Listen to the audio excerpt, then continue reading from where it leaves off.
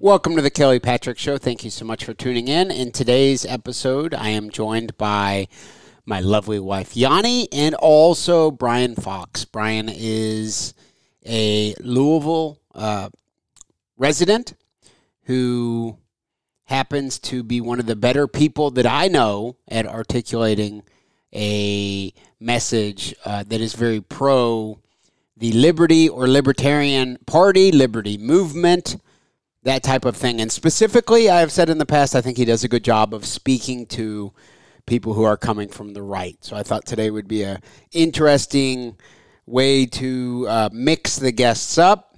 And, of course, I was very happy with what we got from it. Some good discussion. Of course, Yanni coming from a different perspective than either Brian or I. But I really appreciate Brian and Yanni coming on the show today. If you're a fan of the Kelly Patrick Show, I ask that you please send some referrals the way of my sponsors.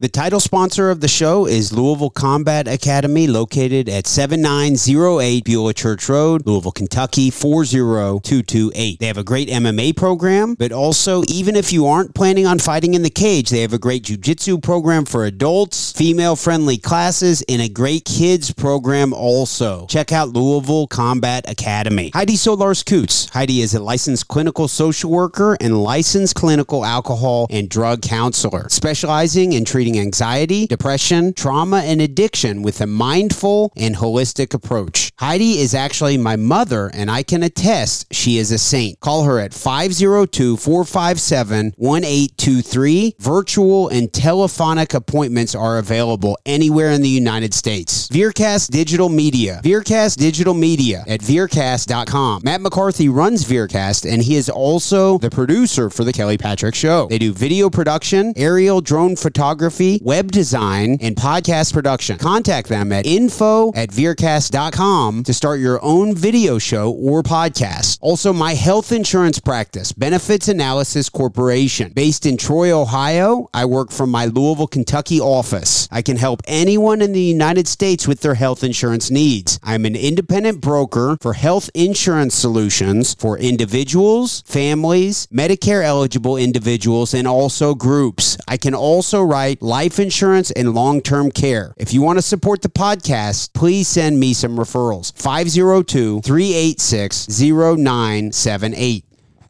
Welcome to the Kelly Patrick Show. Thank you so much for tuning in. In today's episode, I am joined first and foremost by my lovely wife, Yanni. Yanni, how are you?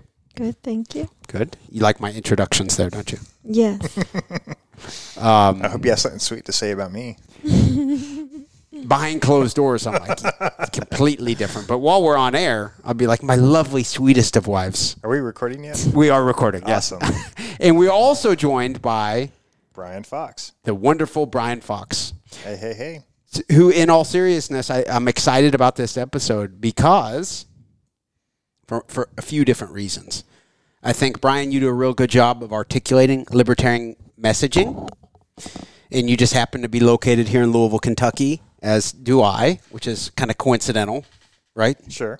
Because you are pretty involved on the national level with the, I'm groups. I'm not as involved as I used to be. I've actually kind of backed out on the activism portion. I support the Mises Caucus financially, but I'm not really active within, when I see the groups on Facebook, you're someone who's very involved with what's going on. On the social media aspect. On the social media and articulating the messaging and opinions and things like that. And I would describe you as a libertarian who tries to appeal to the conservatives a lot. That's your niche. Yes, because I used to be a conservative Republican, so that's kind of where I come from. That's what I work best with. And when articulating the messaging of libertarianism to Yanni, of course, Yanni, my lovely wife, coming from Cuba in 2014, not a fan of anything that looks or sounds a little bit like socialism. Which America has a lot of socialism. Yes. When I start talking to her about some libertarian things, sometimes her spidey senses go up and No, I don't think I have a problem with libertarian. Would you say that you're? Would you? I say it's anarchy. anarchy. That anarchy. is I don't have a problem with libertarianism. okay. But what's the difference between libertarianism Well, and anarchy leans a little bit to the left. I don't think so. No. So anarchy is meaning without rulers, whereas libertarianism, mainstream libertarianism, as we discussed in our last episode, is really what ideally constitutional Republican values are about, just basically sticking with the Constitution, limited government. Most mainstream libertarians are in that vein. I am on the anarcho-capitalist side, anarcho side, which is no rulers, but that's just from a strictly principled point of view. If we were back at 1789 government, I probably wouldn't even be, an anarchist. And honestly, I would say that most anarchists, that is the swing as a result of the large government that we currently have, meaning the stronger and larger the government gets, the more pushback we want. And it's a principled idea. It's not something that we believe is actually going to materialize in our lifetime, but we do believe it's something to strive for. It's effectively, if we ever get to limited government, true limited government, we would like to see an opportunity for some places to experiment with a stateless society, which is what anarchy is. Some people think of anarchy as mobs roaming free. And historically, to be fair, I didn't mean to correct you no, you're wrong, because historically, the majority of anarchists do lean more to the left. My definition of it would say that those lefty anarchists are very misinformed about the definition of what a stateless society would mean, because they actually are the most pro-state people Wasn't Tolstoy ever. An anarchist? Yes. Well, he leaned to the left. Yeah. Who's At that the again? end, Leo Tolstoy. I'm not familiar with that. There are left-leaning anarchists. I will say this. So my brand of anarchy and most of the libertarians who I associate with, we abide by which is called the non-aggression principle, which basically means you don't hurt people and you don't take their stuff. You don't initiate force. There's a lot of left-wing anarchists who like the idea of anarchy and a principle of no government, but they still want to have, say, warlords. They still believe in, local factions. They don't believe. Could you in elaborate on the warlords? Warlords is basically the idea is just basically gangs. It's kind of like what you would see in a lot of third world countries. Okay, so they believe in. Well, I wouldn't say they believe in, but that ends up being a product. But they're okay with factional authorities. Okay, they're okay with that as long as it's not a government. They believe in, hey, if this is your area in your neighborhood and you want to run it with an iron fist, that's your prerogative. They just don't want a government running things. Well, I would say, and I can see why Michael Malice is so intrigued by even the left anarchists, because I kind of agree with that. Factional warlords, right? Because even in a stateless society, we would still have to have some security. We'd have to have privatized police. So the nuance in that would be this: so even in a stateless society, the way that you acknowledge and push back against the warlord argument is you say peaceful citizens should still be armed and able to defend themselves against hostile people. The intent is what makes the difference.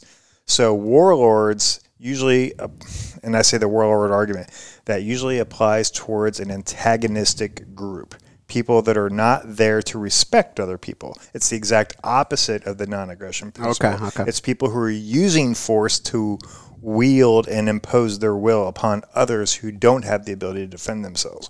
Whereas in a stateless society, and this is actually a very common misconception or at least understanding of anarchy by a lot of people on the left and right, is the idea of, well, the bad guys would run free. Who would stop all the bad guys? Well, first of all, if everybody's empowered to defend themselves and then they can organize to defend themselves as well, then the bad guys will be put in check. Because, let's see, we live in, say, Louisville, where there's probably at least, couple 100,000 of us who are probably in the same mindset of respect one another, and we have guns. So if it came to pass... someone tries to break in my house in a stateless society, I'd be more prone to actually just shoot them. Because you would be justified. I'm like, they broke into my house. You wouldn't have to worry about LMPD coming in and accusing you of a hate crime or something like that. So in a stateless society, it doesn't mean the single mom, the helpless elderly couple, people who don't like guns are left defenseless. It just simply means that people are empowered to defend themselves against aggression. Whereas factional authorities, warlords, are people who are acting in aggression against other people. Those people would be kept in check and run out. Okay. Now, I have a question. So, till what extent, and I apologize, this is not my language. Till what extent do you can respond for no war when somebody is being aggressive to you in the national way? Like country to country. I'm not okay, sure so she's talking foreign policy now. Yeah, foreign policy. She's talking foreign policy. So she's saying in what extent, if someone is being aggressive toward the United States, at some point, yes, we need to. Are you going to have a military? So describe what you mean by what she's saying is if someone is aggressing on the United States, give us an example. There are countries that are imperialist. Are we talking? We are the ultimate imperialist. We are. I know. Yeah. So are we talking like Navy ships? Are we talking missiles? Yeah, are we need more specifics, Yanni. Which one? Let's just say a country invading another country. Okay. What do you do with an anarchist society? We're in a country of 300 million people. I think like 330, 350. And so let's just say even 1/3 of that is, armed and capable, 100 million people that are armed and capable. I don't know of any army in the world that's going to stand up to 100 million armed and capable people, especially when we already have the military equipment. So let's just say none of that disappears. So let's just say that a generation from now, we achieve a stateless society. And let's just say somehow some other nation around the world decides, hey, we can take advantage of this opportunity. Which happens very often. So we already have multiple aircraft carriers. We have numerous aircraft. Who would be in charge of those? Doesn't really matter at this point. Exactly. But the point is, the resources and the means to defend ourselves exist. Sure.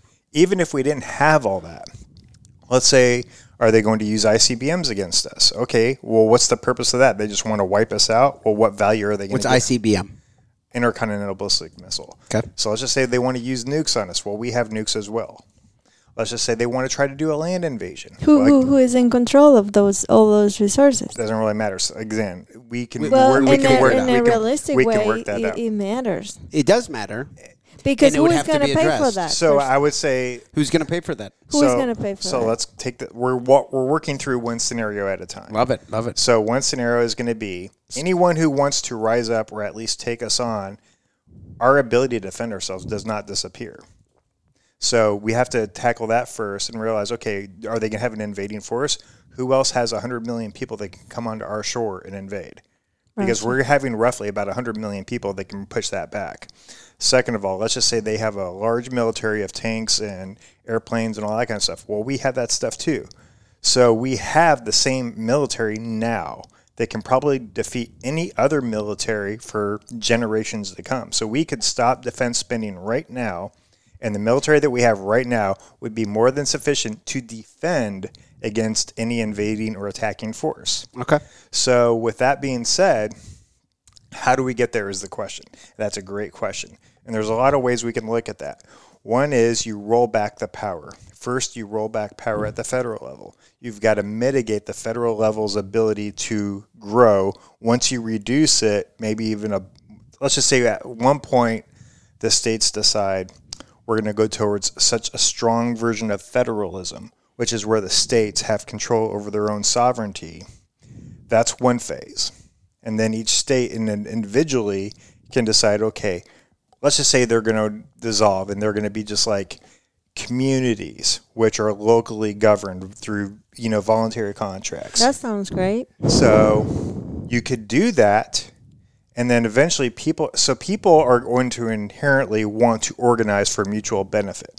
They're going to say, we need order, we want a way of planning and in such a way that everybody benefits. We just don't want to use force against people. So when it comes to utilities and services, there's a way to manage that stuff from the private sector in a way that benefits people to where they can voluntarily pay for fees and services that they want, and that's how you pay for it. And we've discussed stuff like that in the past. Yeah. So let's just say you want some means of, let's just say for what often gets thrown out is the least of society, how they would fare. Okay. So think about it this way. The poorest, the most One thing, indigent. the one thing that has really suffered the most is, say, for charity. Let's just say roughly about 100 years ago. The church has largely foregone or even stepped away from a large, not the entire church, but let's just say the impetus used to be on the private sector, particularly the churches, people within groups that organize together for the benefit of others. Imagine if you remove all the taxes, all the regulations, and say you're now more empowered to do what you want to do. So the people are not being taxed. They suddenly have thousands of dollars each more.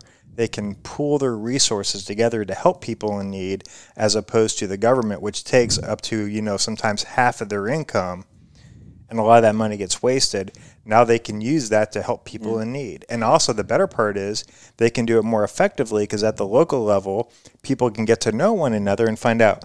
So your issue is you have trouble waking up in the morning. That's why you're perpetually, unemployed. You don't need a welfare check. You just need somebody to make sure that you get your act together. Or we find you a job that starts at 3 p.m. Correct. Or whatever. We come together. Charity, giving somebody a check every week or 2 weeks does not prevent. Oh yeah, Yanni, don't get Yanni started. Cuban people can be a little wild, but Yanni has spent time at unemployment offices, or right? And she's told me I saw guys that were like, huge. I don't know, but what's very happening physically is capable, and they're not working. The government that everybody claims we can't survive without is the very government that's perpetuating and enabling the problems that we're suffering from. Well, it is good for them, because the more poverty they have, the more money they can get from people. So what I guess I would say is this. So you've kind of heard a little bit of what I have to say about liberty and how we get there and the reason why we'd want that. I would even go so far as to say, I don't even need a stateless society. I just want truly limited government. Now, everybody's going to have a different definition of limited government. Some people's version of limited government is going to look like something like California. It's like, hey, we're not going complete communist, but we're pretty close. So that's limited because they're letting the criminals do crazy shit. And then you go to some place, and then you look at other places like, say, New Hampshire, Idaho, Montana, other places where it's like more live and let live. So you're going to have, and which is what originally the states should have been, laboratories of freedom. The states should have had more sovereignty to live the way that they want to and manage the resources the way that they want to. So let's just say we go in that direction. Let's just say that in the next 100 years, which is what's called federalism, we move towards strong federalism, where there's less of a federal government handprint or hand grip on the states, and it's more the individual states to run things the way they see fit.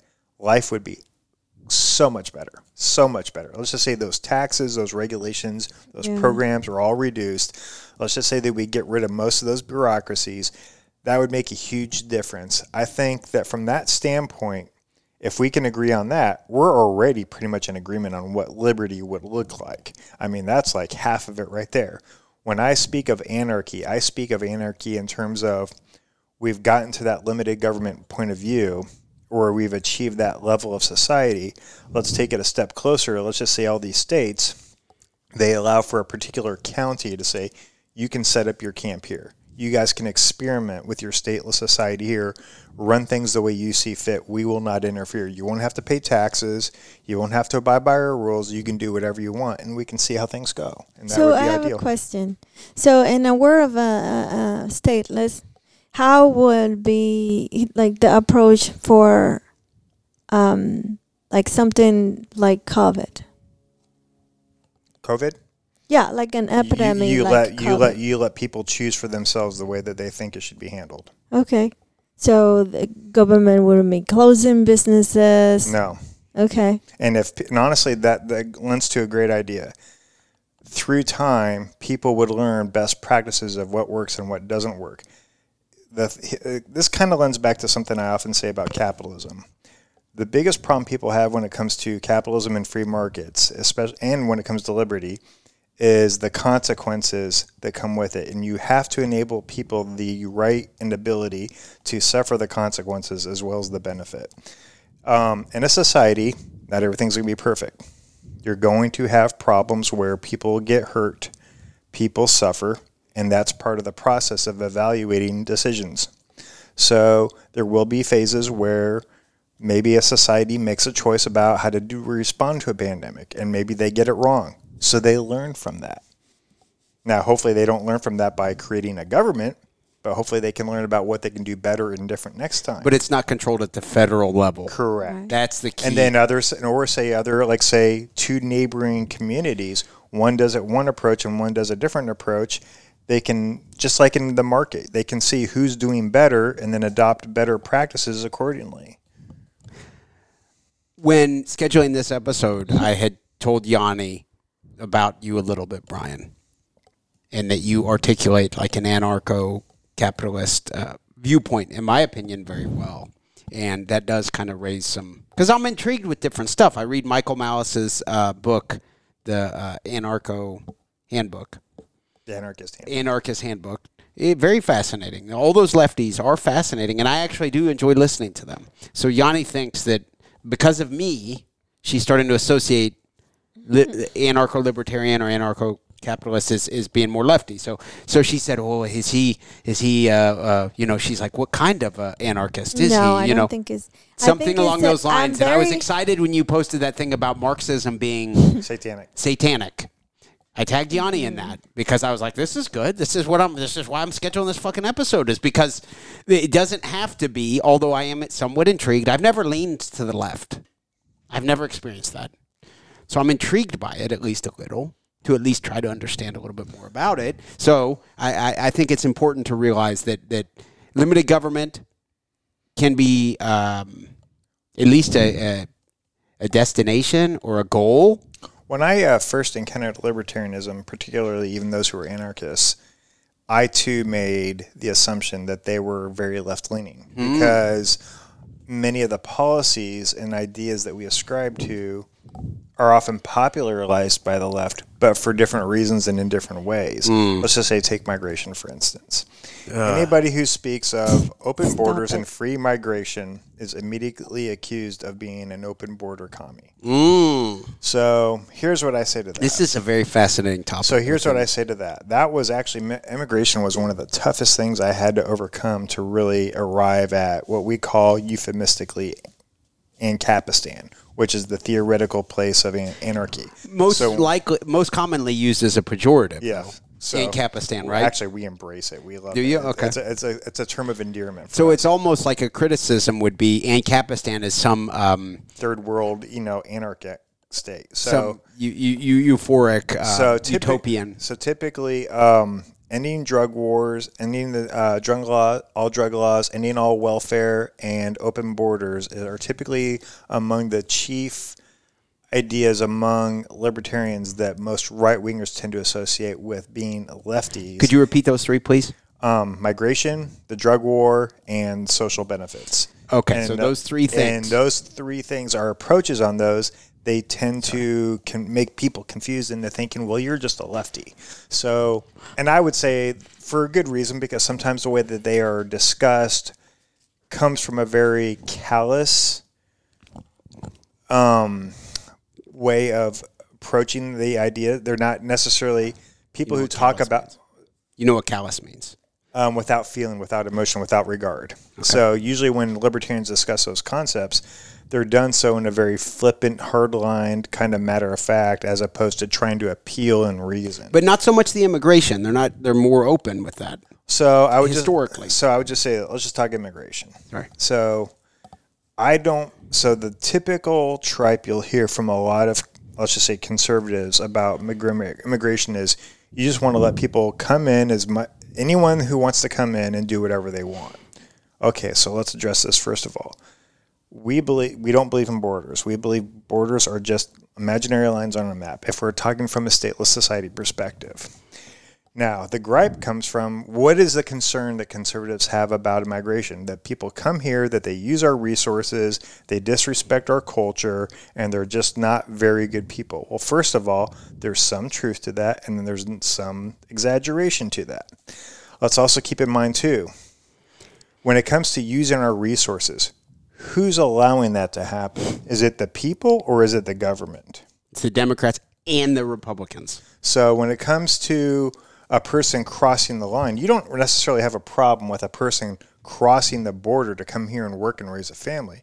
You have a problem with a person coming across the border, getting benefits, going to the ER, going to the school, using those resources that other people, quote unquote, pay for, and making problems for everybody else. And I can understand that. I would say all of that is directly related to the state, not the people. Yanni, does that make sense for immigration? Of course, this is an interesting topic for you, being that you came to this country in 2014 at the age of 27. It would be a little biased for me to say welfare, it helped me. At the beginning. What was that welfare through? Was that Catholic charities that helped? No, I received help from the Catholic charities, and I also received help from the welfare. Okay. So I received a $300 check every month. For how long?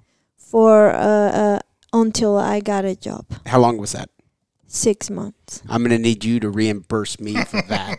Yeah. That 300 times 6. Now, I have friends who said, you know what you need to do? You need to get a job under the table. Keep getting the money. And I did not like that because I felt like I was like, well, why is the whole reason why I came to America? Not to be dependent on the government. I believe I've depended on my government my whole life, 26 years old. What you said is a really good point. It really lends to kind of what I was getting at before. Benefits and charity. So what I was saying before is it is the government that created a welfare system that is very burdensome and wastes a lot of money and takes a lot of money. If we went back to the private sector to where a person immigrated, private groups, churches could be the ones that meet you halfway and say, "Oh, you're new to our community. You need some help. We can help you." And we will be the ones that will say, "Hey, you've been here for a while. What are you doing to help yourself?" Mm-hmm. As opposed to just a check that keeps on coming. That's how it was before welfare was created. Yeah. Mm-hmm. So, or also, Larry Sharp articulates this well, but how about we just have it more transparent? We have businesses we need employees. Yeah, we're gonna not altruistic. We're gonna help because we would use. The problem is when people try to fix things that don't have a easy fix. Oh, let's just provide more welfare. Let's just help more of these people. The government, when they're doing this, they're not doing this out of the goodness of their hearts. No, they're manipulating So people. let's think about it this way. There are some people who believe in the genuine benefit of helping people. There's everybody else who knows we can manipulate this and use this to our advantage. They're not doing this because they care about that migrant crossing the border. They're doing it because they know they can manipulate that migrant into supporting them. You mean Biden doesn't just love immigrants? Is that what you mean? I would tell you what Biden did yesterday. Do you guys saw that? What did Biden do yesterday? So now he knows Cubans vote completely Republican. Now yesterday he opened a law where I, as a family of somebody, an immigrant, a possible immigrant, can start paper for my immediate family member. And then just say, oh, I have a good financial situation. I can bring this person here. So I start a form which is called I-134. And then that person, which can be your sisters, brothers, mother, fathers, and sons, and your children, immediate relative, can come to America. When did he do it? Exactly 2 years before the elections. And to that point, you said Biden. Guess who else really likes, migration? Mitch McConnell and Republican leadership. Why? Because they love the cheap labor. They love nothing more than to exploit migrants for big business, for labor. Yeah. So think of it this way. And they know we work very hard. So they don't have a choice. So here's the issue. And Americans how many businesses could survive if migrants could come here and make the same wages that everybody else makes? That's part of the reason why they rely on migrant labor. So let's just say we got rid of these labor laws and everybody was free to come here, no welfare benefits, but you had to work, it'd be a completely different story. I love it. And here's the best part. How many would we still have the same migrant influx if we didn't have all those social benefits? I would say that would probably be significantly reduced. Not a lot, but some. I think it would be significantly reduced enough because there is the attraction of knowing that you can come here and get social benefits. Now, there are legitimately quite a few of them that want to come here and live a good life and work hard for their life. Great. And those are the ones that we want. But guess what? you're not going to get that from the Democrats or the Republicans because they both get something out of that. They both leverage that for their benefit. I think the way that they should be letting everybody to come, but say, if you come, if you ask help from the government, unless you have a disability, like really proven, like you can't walk or you have a disabled kid or something like that, really proven. As soon as But you how are you gonna decide who's really proven? Because we've already known that bureaucrats. Yeah, don't that's really the problem. That's the problem. The system is set up to not work because they don't check this stuff. So again, I think I want to try to bring this back to how this relates to libertarian policy is when it comes to discussing migration, the drug war, and social benefits. We're not looking to find a way to make people suffer, give people a free ride. We just have a different approach in how we want to get those done. So with migration, we want people to come here and we want them to be able to work and raise families. What we don't want is a government that uses them and manipulates them for the benefit of the government. Likewise for the drug war. We're not saying we want drugs flowing through the streets. What we are saying is we don't want a chaotic border situation where there's lots of fighting and drug smuggling. What we would like is to give people the freedom to choose if they want to partake of a substance. Also, we want to stop enabling them, meaning there's not going to be any more state benefits or resources for people who are drug addicts. If you get addicted to drugs, you're on your own unless somebody else is going to help you. That's your choice.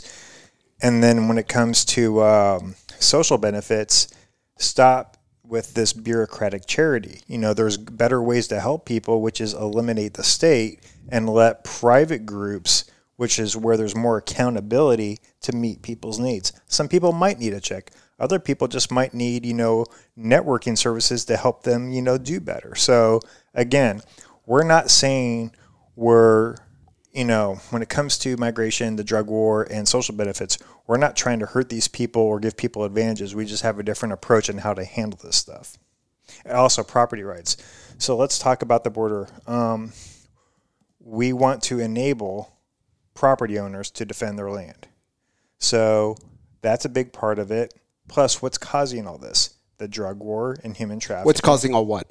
The chaos at the border. Okay. It's the drugs. So you're it's the talking people about wanting to come here. Okay. A lot of that is the drug war, and a lot of that is because people want to come here to live here, and so they know that's the best way to smuggle people through here.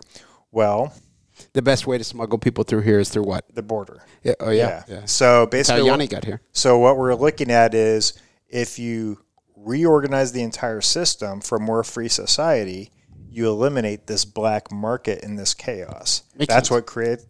So legalize drugs. Absolutely. All drugs, or is All there any drugs. particular? If a person wants to huff on the back of their, tailpipe, if they want to drink some Drano, if they want to smoke human crack, nature. Honestly, I think. This is maybe a little naive, but human nature are very interesting. And if you tell them do something, you can do something. Well, you're not going to tell them. I don't think. To do it. I don't think we're they going to tell feel them. inclined. No, she's saying they don't as much feel inclined. The fact that it is prohibited, it makes them want it more. It's just like a kid when you tell them you should not do that. What's the first thing they do? Don't stick this in the socket. In high school, I got in trouble for sticking aluminum into a socket.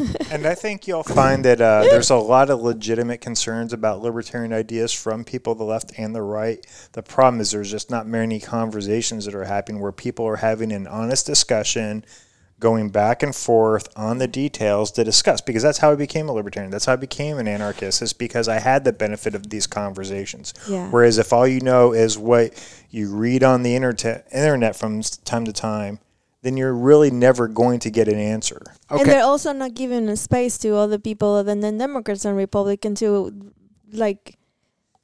talk about any of these things. It's well, just, why would it's just what do you mean they're not giving a space? What do you mean by that? Like who's they? All the media. I don't think The they get the media. opportunity. The media, everything. So this is not a conversation that is occurring often outside of It's not untraditional important. media. So you would have to ask, why is that an opportunity? Oh not given? yeah, I know why. That's the same reason why they don't want to talk about the vaccine.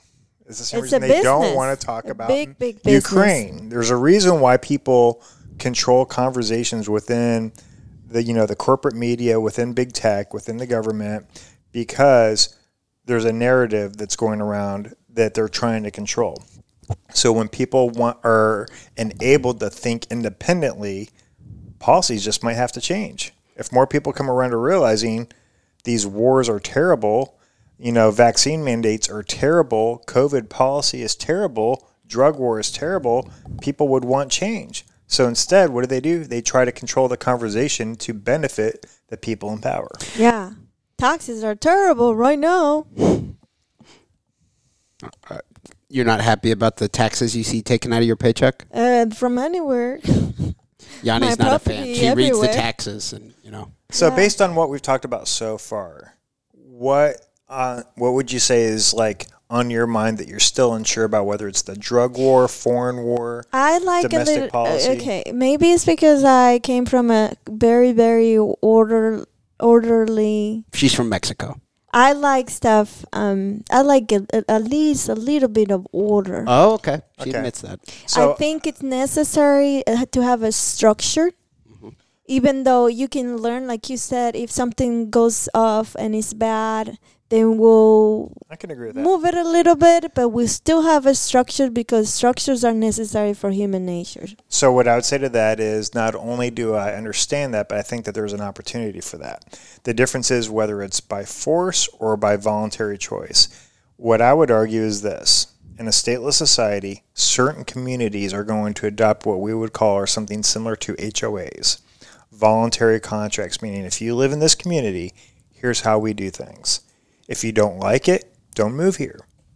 It's not going to be done by force, but they would have the option through a contract to have consequences for people. So this is the thing where a lot of people get tripped up on a stateless society is what happens to the bad people? What happens to the people who don't cooperate? Murderers, pedophiles. Yeah, what happens? So first of all, if someone actually initiates force, you're allowed to use force to defend yourself, okay? Murderers and criminals and people who cause trouble are not allowed to just run around and cause trouble. In terms of, let's just say, bad behavior, maybe it's not necessarily an initiation of force, but it's a form of behavior people don't like. Then you have market and social consequences where you can conduct boycotts, you can socially ostracize them, you can give them a bad reputation. Boycott? What's that? That's where basically you refuse to do business with them. So if I am running a coffee shop and I'm being a little racist, I'm like, no, I don't want to serve those Hispanics, which So then people would boycott. The people would stand up in the society. They'd say, we're not going there. Even though we're white, we're not going there. He's racist. That'd be a boycott. So let's say you lived in a community where they had certain standards, and a certain person moved in there, and for a while they abide by those standards. Then they decided, you know what? Screw that. I just want to do things my way. So what are your recourse? So what they can do is they can turn off their utilities. They can appeal to their employer. They can appeal to their family and friends and say, this person's not behaving the way that they're supposed to. They haven't technically initiated force, but they're not. So they're going to use leverage to coerce, either you comply or you politely move on. And it's not perfect. Sounds like a dictatorship, too. Dictatorship in what way? Because it's not one person, it's a community. And it's not force. Technically, no one's going to remove them. Still a group of people. Yeah, but you're there by choice. One person. But you're there by choice, and you're knowingly violating an agreement that you made explicitly. Oh, because of the you made it before. So let's just say it's like you're familiar with an HOA, correct? Homeowners. So let's just say we have an HOA for an entire area. Let's just say that this area around here, the 3 to 4 square miles. Let's say this was an HOA in a stateless society. And there's a contract that you agree to while you live here. Okay. And somebody says, you know what? I've lived here for a while now. I don't agree with this contract, but I don't want to move. I'm just going to do things my way. I'm not going to mow my lawn. I'm going to walk around butt naked. I'm going to play crazy music, and everybody's going to hate me, right? Okay. So at that point, people can approach you and confront you and take measured steps to hold you accountable. And if you refuse, let's just say you're the ultimate asshole. You're saying, screw you. I'm not going to talk to you. You guys can't do nothing to me. I'm not hurting anybody else, so you can't hurt me. Okay, we're going to go to your employer. We're going to cut off your water. We're going to cut off your electric. We're going to talk to your friends and family. Let them know what's going on. We're going to make your life miserable so that ultimately you either decide it's better off for you to leave or to get in line with the agreement that you made. And that's not ideal, and I'm sure there would be exceptions where it doesn't end very pleasant, and then Right. violence happens and things. It's not perfect. That's it's not actually utopian. the And that's contract. actually a perfect point. No one's going to claim that a stateless society is perfect. There's absolutely going to be situations where you're going to have groups that are behaving badly and aren't acting in good faith.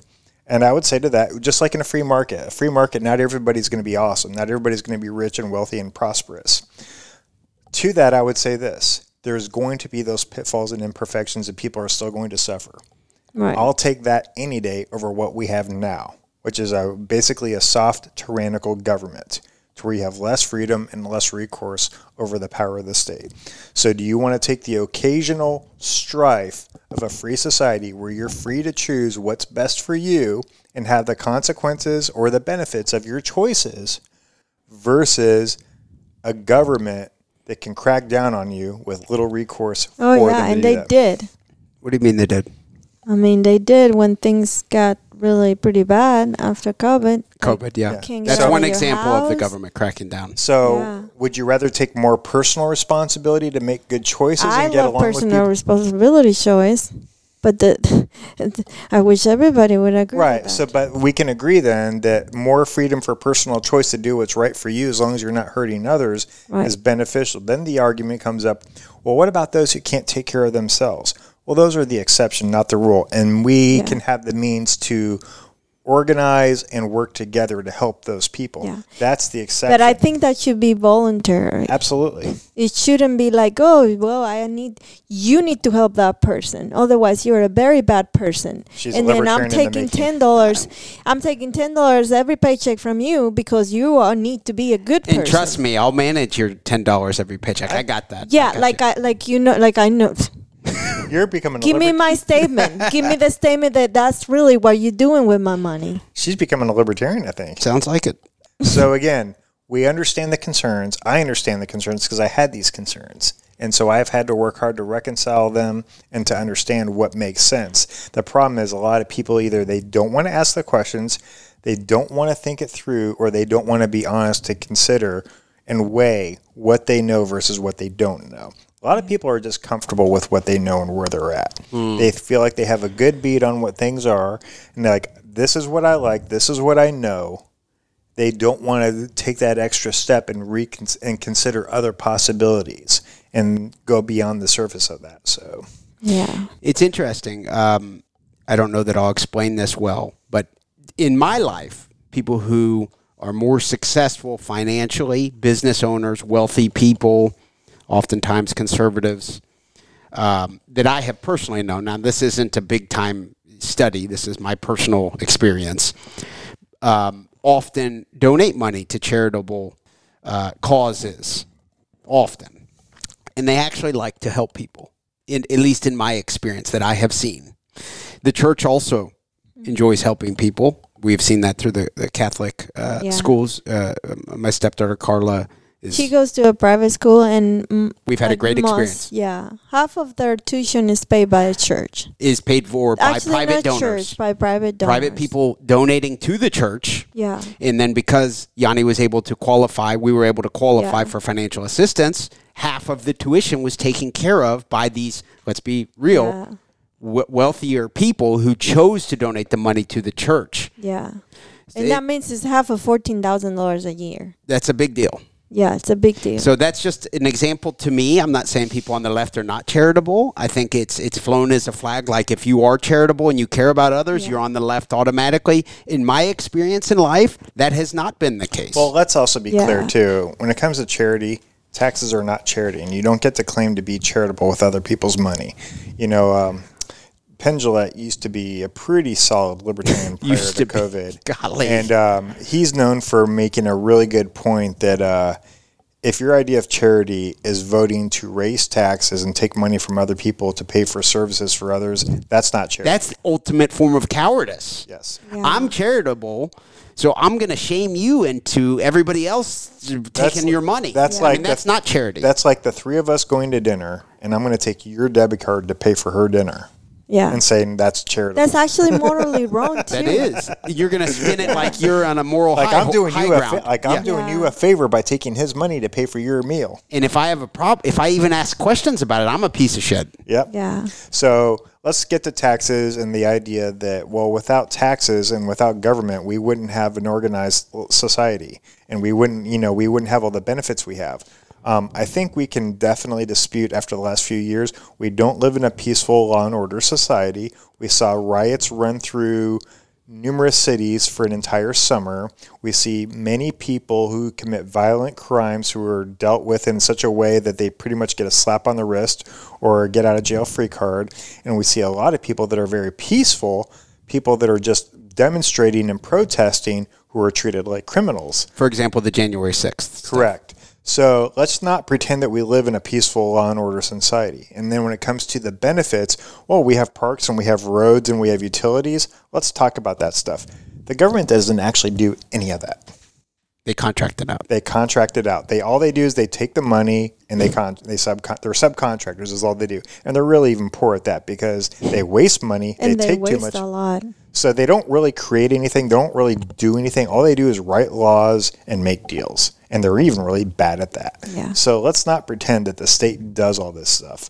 So if people wanted to, they could pool their resources in a voluntary manner to pay for a company to have clean water, to have electricity, to do infrastructure in a way that they don't need this middleman that's taking all their money and mismanaging it and using it for things that they never agreed to or would even want. Okay. And I think you guys are more affected than me as an immigrant, that you guys live in a society that you guys didn't pick. So you guys didn't even sign a contract to live in this society. You voluntarily. I did. Oh, interesting. Yeah. So there's the argument of the social contract, which is where a lot of this comes from. The social contract idea is the idea that by living in a society, you automatically agree to the way society is set up and you pay for that society. The problem with that is, last I checked, a contract actually requires personal consent. A social contract is as mythical as a unicorn. Okay? How manipulative is the verbiage of all of this? It's exactly what it is. It's an appeal to an emotion, to an assumption. Could you walk me through that again so some of our listeners who didn't catch what you said understand what the manipulation is? The manipulation is the concept of the social contract, which is the assumption that by merely living in an area, you agree to the way things are being done, despite the fact that you never were once consulted or asked personally, explicitly, if you agree to everything that they're doing. So that to me is probably one of the most ridiculous and insane ideas, but people just go with it because it sounds good. Because the alternative is to think things through and realize, no, I didn't actually consent to any of this. Neither did my parents. And the reason why that they say that is they usually say that because there's a basic structure that they agree to, taxation and services. They just want the power to do it. So let's just say that we had libertarians running the government. And let's say we started cutting spending, cutting taxes, and limiting government power. Would they still believe in the social contract then? Probably not. They'd probably think that, we're out of our minds and we're crazy. We would argue this is the social contract. This is what you signed up for when you were first born. Why don't you move to Somalia if you don't like it? So there's a lot of assumptions that go into people who just naturally accept the world and the society around them. They think this is good. You're brought up into it. You're raised to believe through public schools, through media, through the news, that the society around you is the way that it should be, and that this is acceptable and it's appropriate, and we all got to do our part to make it a little bit better. But as long as we agree with the basic tenets that you pay your taxes and abide by the rules and go to school and do your part. It's complete brainwashing. It's indoctrination. I agree. Yanni, do you know anything about brainwashing or indoctrination? Yeah. Now that we're talking about it, actually, you guys were very lucky that the social contract that you guys got into when you were born is 1,000 times better than what I got. Interesting topic. All this being said, the United States is the biggest government in the history of humanity. For the record, I'd like to argue you at least had access to better beaches and better food. Oh, yeah, that's true. Less chemicals in my body. True. less chemicals in my body. What else? She lived So about it's half an actually- hour from the actually- beach. It's actually funny, though, that you say that, because I used to work with a guy who actually immigrated from Cuba, and he would actually sing the praises of the free education. And I thought that was really ironic, because he got a free education, and he actually appreciated the gun laws as well, because he didn't like guns. And it was ironic that I'm like thinking to myself, okay, you thought that the price of everything that you experienced in Cuba, that you had to manipulate your way out, but it was good because they had free education. Now think about it this way. Why do people value free education? Because education right now is very expensive. Why is it expensive? It's expensive because of federal loans, because loans are guaranteed by the government, and schools are making a lot of money, which makes it very inaccessible. It's not a free market. Okay, cheeseburgers are very cheap, generally speaking. Why are they cheap? Because there's multiple places you can go to get yourself a cheeseburger. It's not a heavily regulated market. There's not a lot of free money involved. You have to buy your own damn cheeseburger. So, inflated costs create what we have now in the education systems, particularly with higher education. If we eliminated the federal government in terms of the subsidies and loans, then watch how quickly the price drop. Because why are they? Because they know that they can demand more money because that money is going to be paid. Yeah. If you remove that, prices start to go down. They demand we more money, actually- and then they complain even when they get a raise. All the teachers and the unions are going to say, we need even more. You guys are all Yeah. pieces So of shit. We the- need more. And then the next year, they need more. And then, oh, my God, this system is broken. We need more and more. Universities ranking too by Yeah. the government. So nearly every argument that comes to a social benefit is usually a problem that is a result of the government intervening in the first place, exacerbating or even creating the problem. So when people talk about, I like these benefits, well, you only like these benefits because the need for that benefit was created in the first place.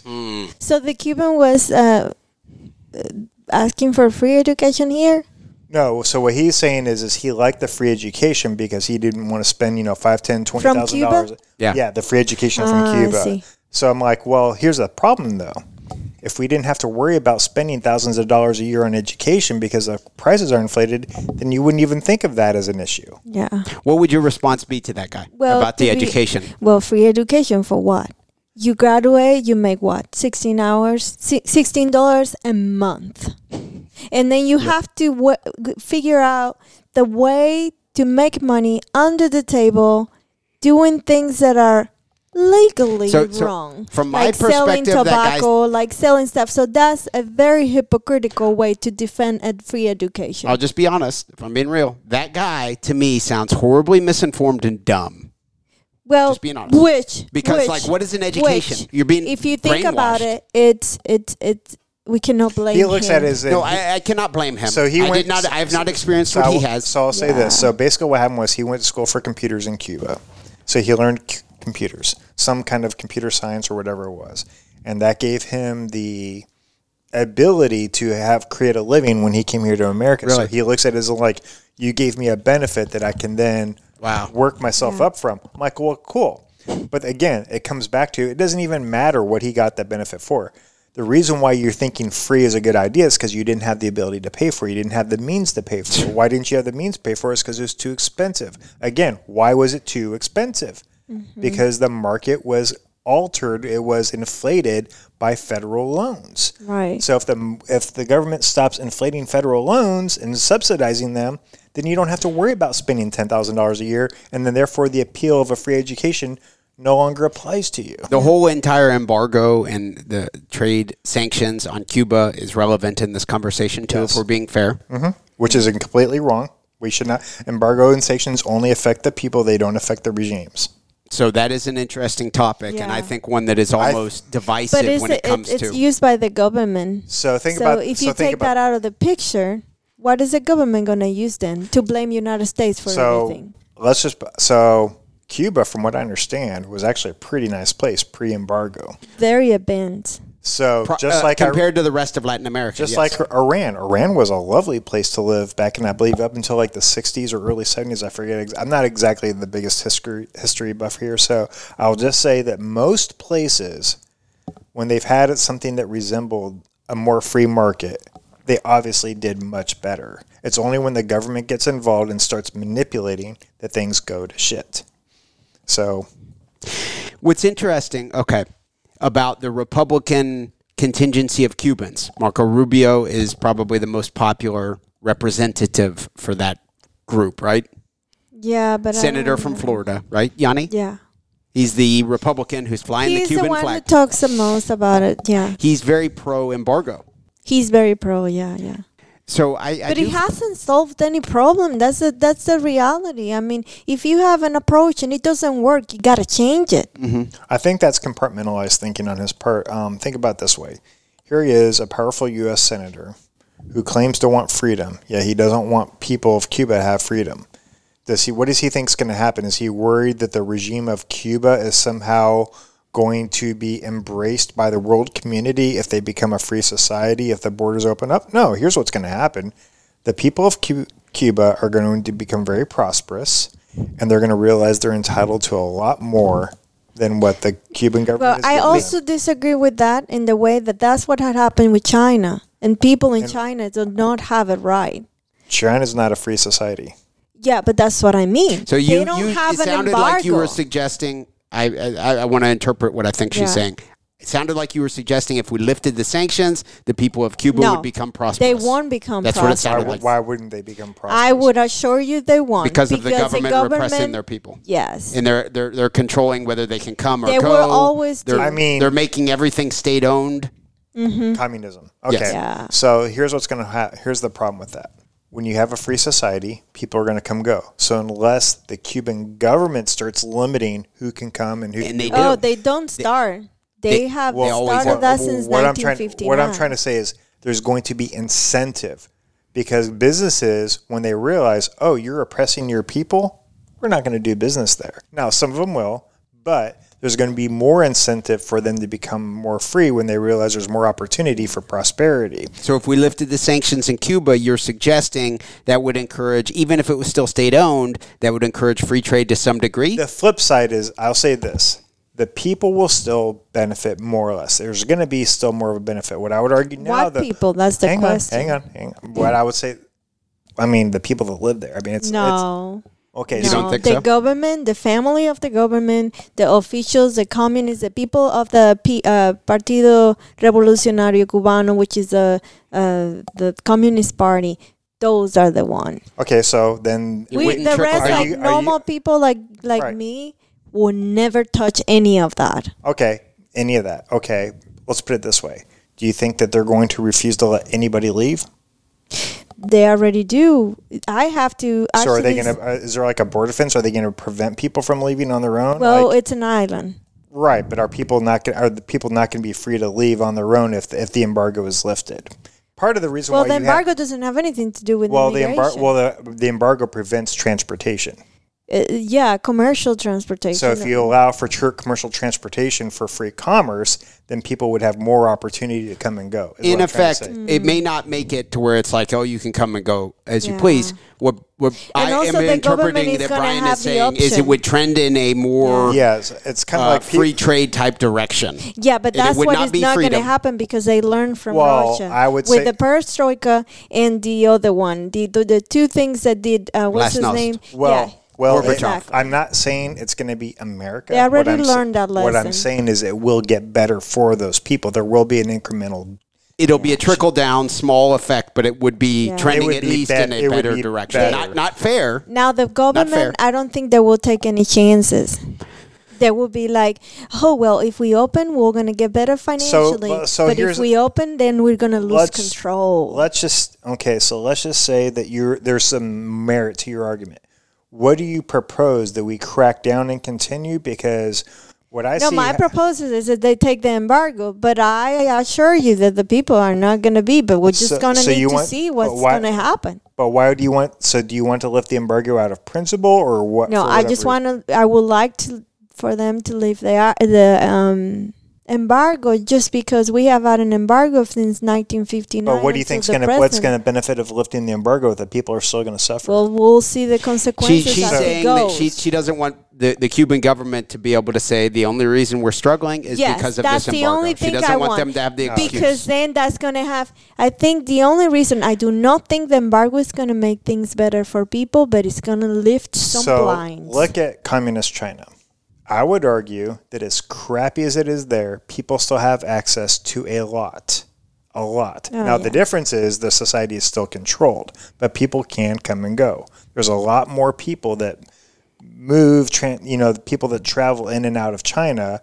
It's a different society, but they still have a lot. Probably depends on what part of China you live in. If you're in the Uyghur camps, I don't think you can. So what I'm trying to say is, you raise a good point that the government is going to still assert control. What I'm saying is there's going to be more opportunity for more freedom of travel and prosperity. Agreed. There are people from China who definitely prosper, people who understand, I'm going to break out of this mindset and I'm going to do better for myself. I'm either going to try to better my situation here or I'm going to travel abroad. There are people that do. The problem that happens is the difference with China versus Cuba, I think, and this is where Cuba has the advantage, there's more independent-minded people in Cuba that are willing to do what it takes to get freedom, to get prosperity, whereas in China, I think they're definitely more brainwashed into just... generations, even before communism. It's just very so I think whatever you're seeing in China, it would actually be better in Cuba because there's more people in Cuba who already know that they want something better. Now, I just want to be clear that the what I think that it would happen, and this what I wanted to see, is that if they lift the embargo, people in Cuba will know that. And that is going to change their minds. I'm not an expert on the Cuba embargo. I just know as a matter of principle, I just want to lift the embargo. Yep. How that would play out, I really don't want to speak to that. That's not why the embargo is lifted. You can make a case for the benefit of the people trickle-down effect, but at its core, the Libertarian Party is called oftentimes the party of principle. Yeah, let's not intervene in another... So then, based on a libertarian society, you will lift all the sanctions of the whole world, 100%, including Russia? 100%. Including Russia. And we'd also not be doing foreign aid either. Okay. We wouldn't have bases all across. No money, no weapons. The Allies? The Allies. NATO. What do you think about that? Walk away from it. Should I claim... Was his name Zelensky on my dependents this year? Do libertarians have any types of opinions when it comes to foreign policy? Is the question. I've never heard that question asked before. That's a new one. You got me stumped on that one. Well, let me ask you this. What would you say is your most compelling or largest concern regarding foreign policy? I truly believe that Russia is a very imperialist country, the same as United States. But what do you want? What is your, as far as policy goes? What is something that you support? I think in that way I agree. But you were saying that, I mean, there's other so that's not your number one concern when it comes to foreign policy. Honestly, do you support wars of intervention? I got to be honest because I can't lie. Thank you. The only intervention I would definitely agree, and then I can be judged for that, Cuba. Is it so if we just go in and just start bombing Cuba, you'd be happy? So let's just say this. But you should ignore my vote, because I'm too biased. So you should definitely not take my word for it. I would say this. As somebody who used to be a huge proponent of the war on terror, I absolutely believe in 100% bringing all troops home, ending all foreign aid, and just I would promote diplomacy and commerce and get out of the foreign aid and the military interventions. I agree. That would lower my taxes? Let peace and prosperity. Well, if you're not paying, upwards of $1 trillion a year in defense spending, absolutely. Okay, that is an interesting topic, and I don't know that I'll describe this well, but the Federal Reserve and the ability of the United States to control the world currency has positively probably impacted everyone in this room. It has. We live a pretty good fucking life. This is probably the best place on earth to live. Well, actually, I think that's kind of a very trick question. I would say it's the exact opposite. The Federal Reserve has prevented you from living a more prosperous life. You think so? I agree. And I'm not even the expert on Federal Reserve. I will say that as a libertarian, That's not one of the things that I've gotten into really deep into the weeds on. I definitely know it on a conceptual level, and I understand what it's about, fractional banking, and basically the credit system. I'm not going to be the one to argue on that topic in terms of how it should be rearranged. What I will say is, if you don't have the money backed by something real, like say the gold standard, that should be the starting point. Right now we're printing money, which devalues the dollar.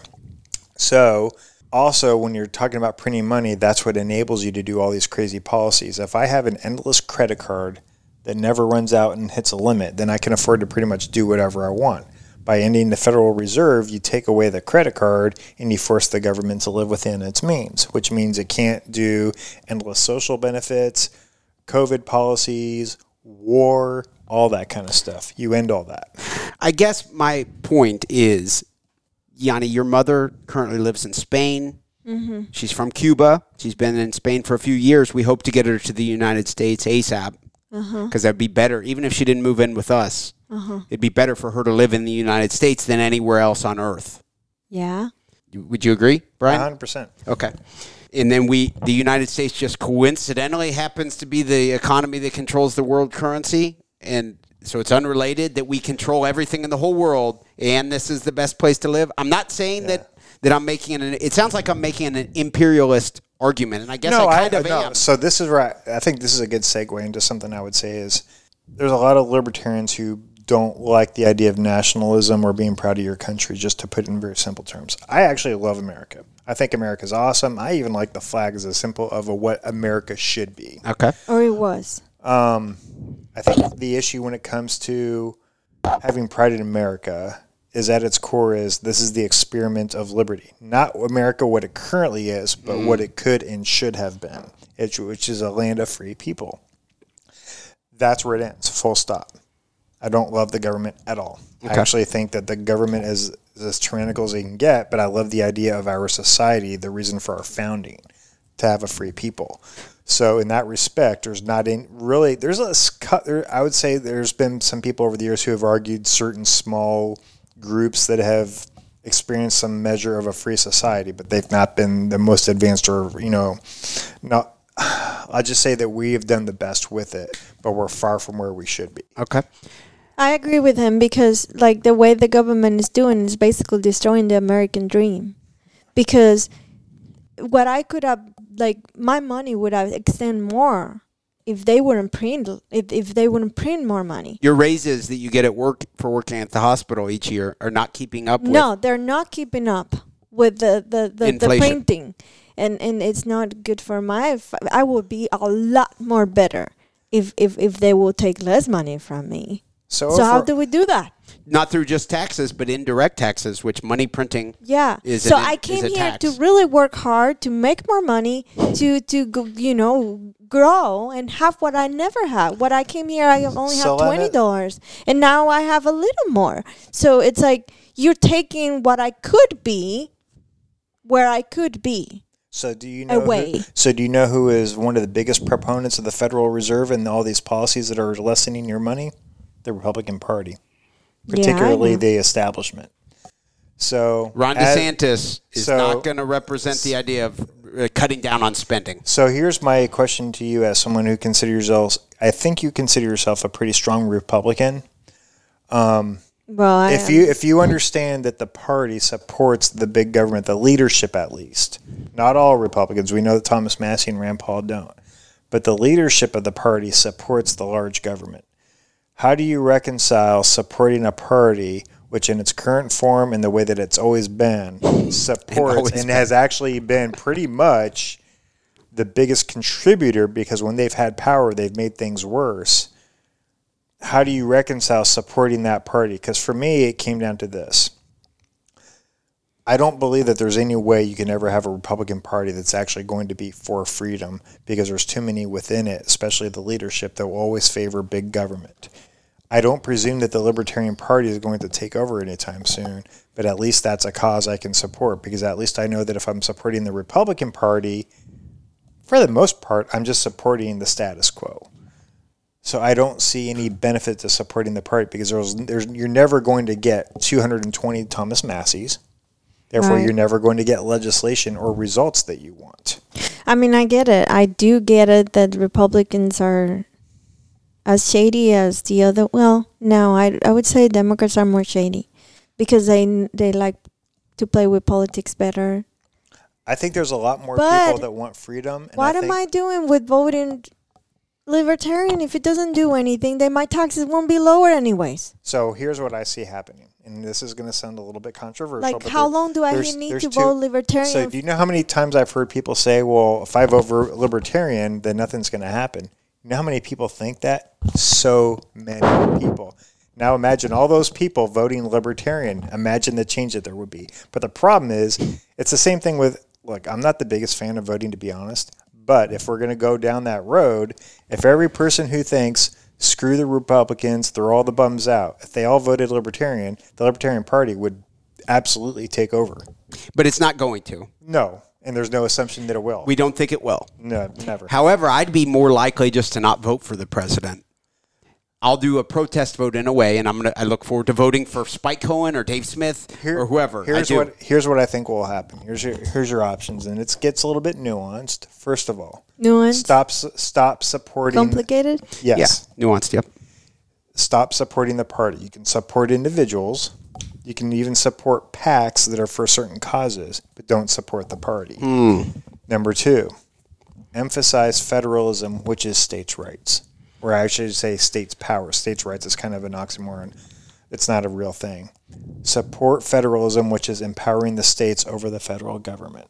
Stop supporting the National Party. The National Party is absolutely zero power, zero, zero value at this point. The Republican Party, as it stands, is absolutely worthless, 100%. Okay. Support the states, support governors and legislatures, support individual elected officials that have actually demonstrated that they have principle that they will abide by, and empower the states to run things in a way that is more beneficial for them and to nullify the federal government. That, to me, is probably the most viable path forward. What would both of you guys say to someone who says, okay, that's all great. I get it. That's all great. Everything you said makes sense, Brian. Yanni, you agreed. Great. It's cute. Realistically, the left is trying to fucking take over our country with some weird shit. Yeah, that's the problem. With some weird fucking that's the shit. Problem. So in our schools. So the Republican Party is not stopping that. In fact, many Republicans are enabling that. So number 1, voting for the Republican Party is not going to do that. Number 2, I would even argue, and this is a little bit more on the extreme side, and I was actually going to allude to this, is it so terrible to have a reckoning? Is it so terrible to maybe let the left win and push Republicans to the point to where we're all out of other options? I don't know. Is that the worst thing ever? I mean, I honestly think that the possibility of secession is one of the, if we don't have federalism, secession is the next best thing. So how do you guys feel about secession? Well, I am very. Do you know? Are you familiar with secession by chance? No. What does secession it mean? means when a state breaks away from the union. California, for example, is hilarious. They've talked about it a lot. That was when Trump was in office. The people in California are like, we don't need all this "Make America Great Again" shit. We don't associate with those bums. We want to just have California as our own country. Yeah, I would be like, I'm just cool, very afraid, to be honest. Afraid of where what? I come from, if you leave the left to take the power, it go nuts. Well, they're not taking the power. You're taking your power away from them is what you're doing. So in other No, words, I don't think so. So here's what would happen. Let's If just they say, win, Hold that's on. called dictatorship. No, so I think you're misunderstanding what secession means. Secession means Kentucky. Let's just say the Kentucky legislator, and let's just say we got a Republican, we probably won't get a Republican governor. Let's just say we vote to secede. That means Joe Biden and the Democrats and the Republicans have no say. I'm getting a cramp. They have no say over us whatsoever. We independently run ourselves. That's what Texas has talked about. When you secede, you're basically telling everybody else, we're running our own house. You have no influence or control over us whatsoever. That's what that means. It's an independent state. How realistic is that? Let's say for the next elections. Realistic or viable? Because I would say those are two very different questions, and I would say realistic, I think it's becoming more realistic the bigger the government gets. So there's a large Texas movement already underway for Texas to secede. I would say that the way things have escalated in about 10 years, if things continue to get worse, I think secession for several states will be very, very much talked about and extremely viable. And we're looking at it in terms of we're very impatient. We want things done right now. But we looked at how bad things got over the last few years. Now imagine in 10 years if it follows a similar trajectory. Secession won't be that crazy. People have already talked about it. Rush Limbaugh himself floated secession in one of his last broadcasts. I remember distinctly. I think he may have, in one of those last broadcasts, he mentioned, who was it from Florida? We had coffee with him. Oh, yeah. I can't remember his name. He's the Republican in Florida. So Rush Limbaugh, like Mr. Republican Party himself, floated secession after the 2020 elections and said, maybe we need to consider this as an option, because what it basically means is if everybody else at the federal level is going to continue to give you the finger, maybe it's time you give them the finger back. Okay. That's all that means. And I'm not saying I foresee it happening, but part of me thinks you got like laws where you're allowed to go into Target and steal up to $1,000 and just walk out. Yeah, that's I mean, there are certain indicating factors that suggest it's not sustainable. A lot of this shit is not good. Secession is not going to be something people are going to wake up to. It's only going to be after everything else is exhausted. Federalism, to me, nullification is a big one. That's what's really being talked about within a lot of political circles, especially within the Libertarian Party, the Mises Caucus. We want to push for nullification, which basically means law enforcement and bureaucracies have no say in your local area because you refuse their resource. You don't give them the resources. Like, say, for law enforcement, they can't enforce gun laws without local help because they don't have the manpower or the resources to do it. So if your local city says, no, we're not going to give you those resources, then those gun laws become pretty much nullified. They become mute. So that's what we're talking about, is basically pushing back against D.C.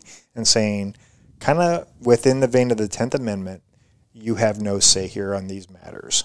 That's what we're pushing for. I think that's extremely viable. I think people need to really consider that, and I would really like that. I'm kind of open to all these options.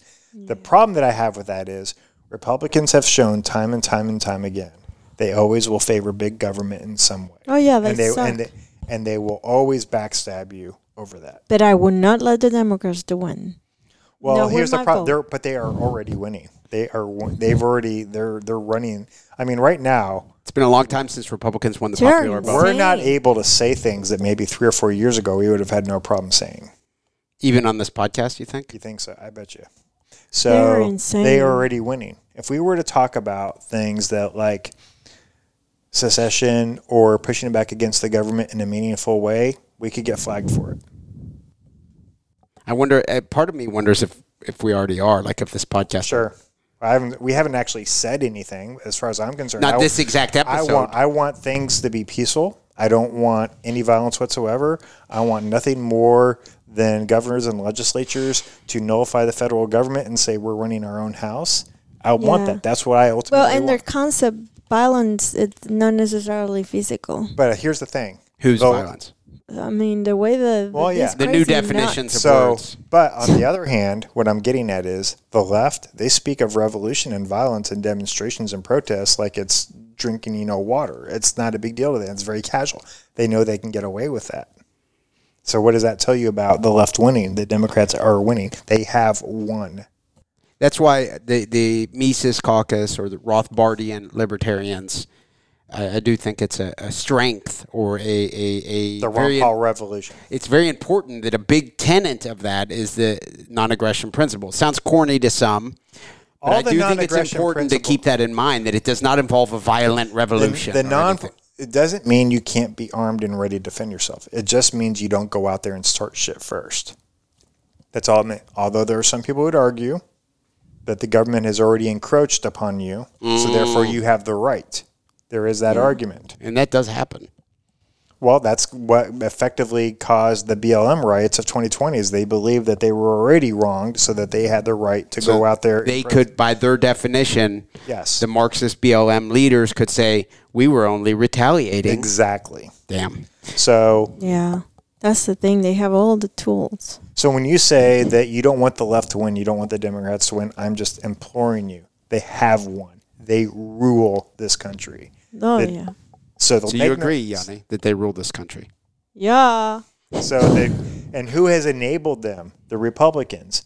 When's the last time you heard Mitch McConnell or Kevin McCarthy speak about fighting back against the spending, COVID policies? They haven't. They enabled all of it. Yeah. So where does that tell you about Trump, the Republican Party? So when people didn't he question somebody for not doing the COVID vaccine?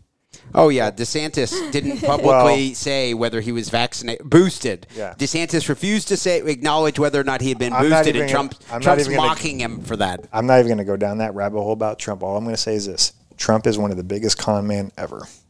He's an absolute fraud. He's a liar. Anyone who look, I'm not going to say he was completely wrong on everything, and I'm not going to say that he was completely ineffective or useless on everything.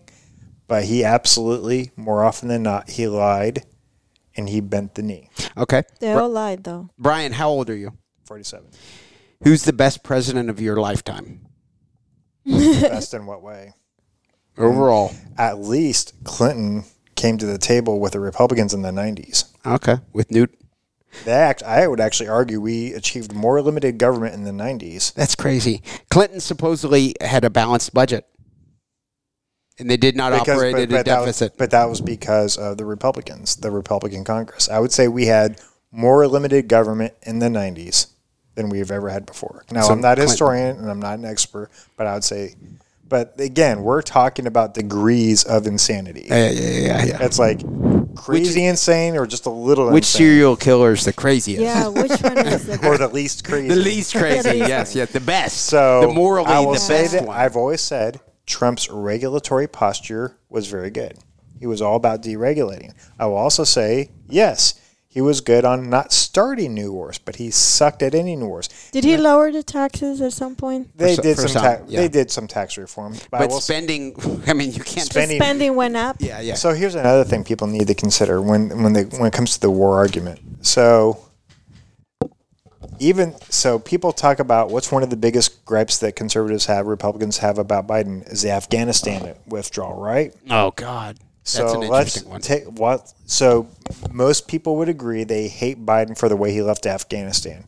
Well, who was in office before Biden? Trump. Mm-hmm. Who talked about leaving Afghanistan? Trump. Who could have left Afghanistan? Trump. So why does anybody hold him accountable for that? Because they're already Team MAGA. That's why. I'm just saying you got to have. They've already got their boots dug in. This is kind of where the rubber meets the road with where I used to be, and with a little bit of where you're at, Yanni, is in 2005 to 2008. I confronted the reality that a lot of what I wanted from the Republican Party and conservative principles wasn't lining up with the Republican Party. I realized what I wanted just wasn't there. It's like I genuinely wanted limited government. I genuinely wanted principles, but I wasn't getting that. So something was wrong. That's where I had to consider the libertarian approach, because the idea of less spending, more accountability, less war, more freedom wasn't lining up with what we were getting within the government. Yeah.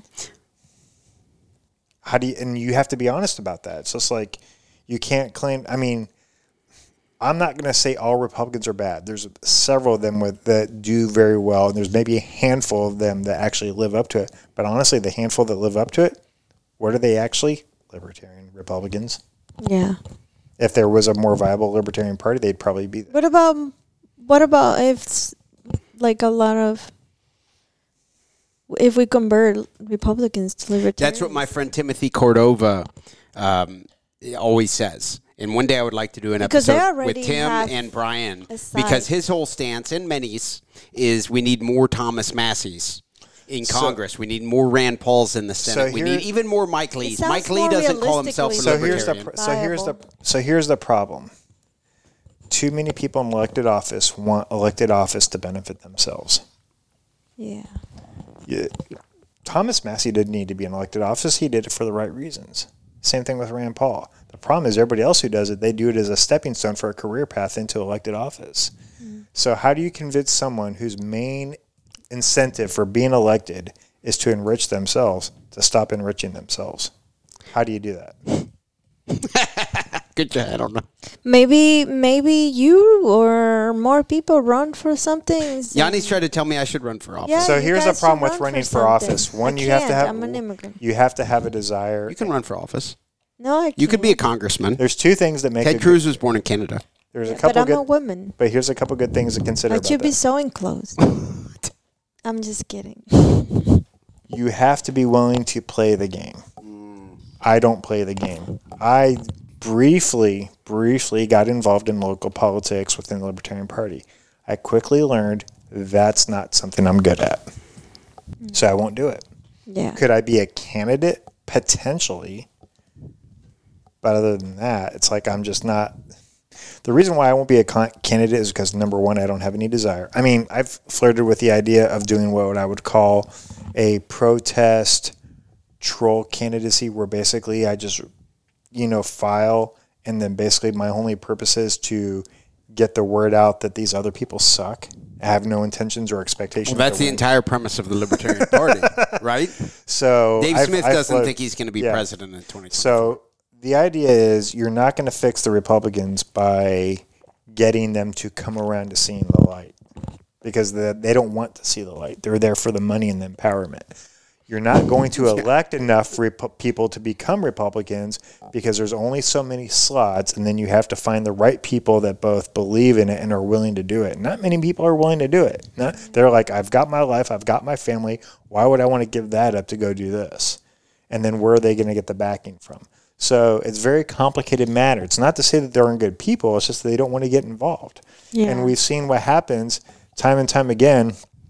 Big money comes in and runs against these people and pushes them out of it. So it's not as simple as saying we just need good people to run. It's not that simple at all. No, it's not. But fix the horribly broken system by contributing more to the broken system and playing along, playing the game, and inevitably being let down. It sounds depressing. I will not say that I have any clue as to what the most viable path forward is other than what I prefer. Beyond that, what's going to happen, how it's going to happen, how it should happen, I have no idea. That's not my expertise. My expertise is on understanding the principles and the ideas that people should support. Beyond that, the politics of it, that's for other people to do. So there is a place Dave Banner and, Dave Banner in Tennessee. And Libertarian. He runs the Libertarian Twitter account. Bill Scholl. Those are both very good people that you've had on that have a really good, keen insight. You could even get Ken Molman on sometime. Okay. He's also with the Libertarian Party of Kentucky. Christian Varney is another good guy. These are people who understand politics and how things work and have good ideas of how to work the system.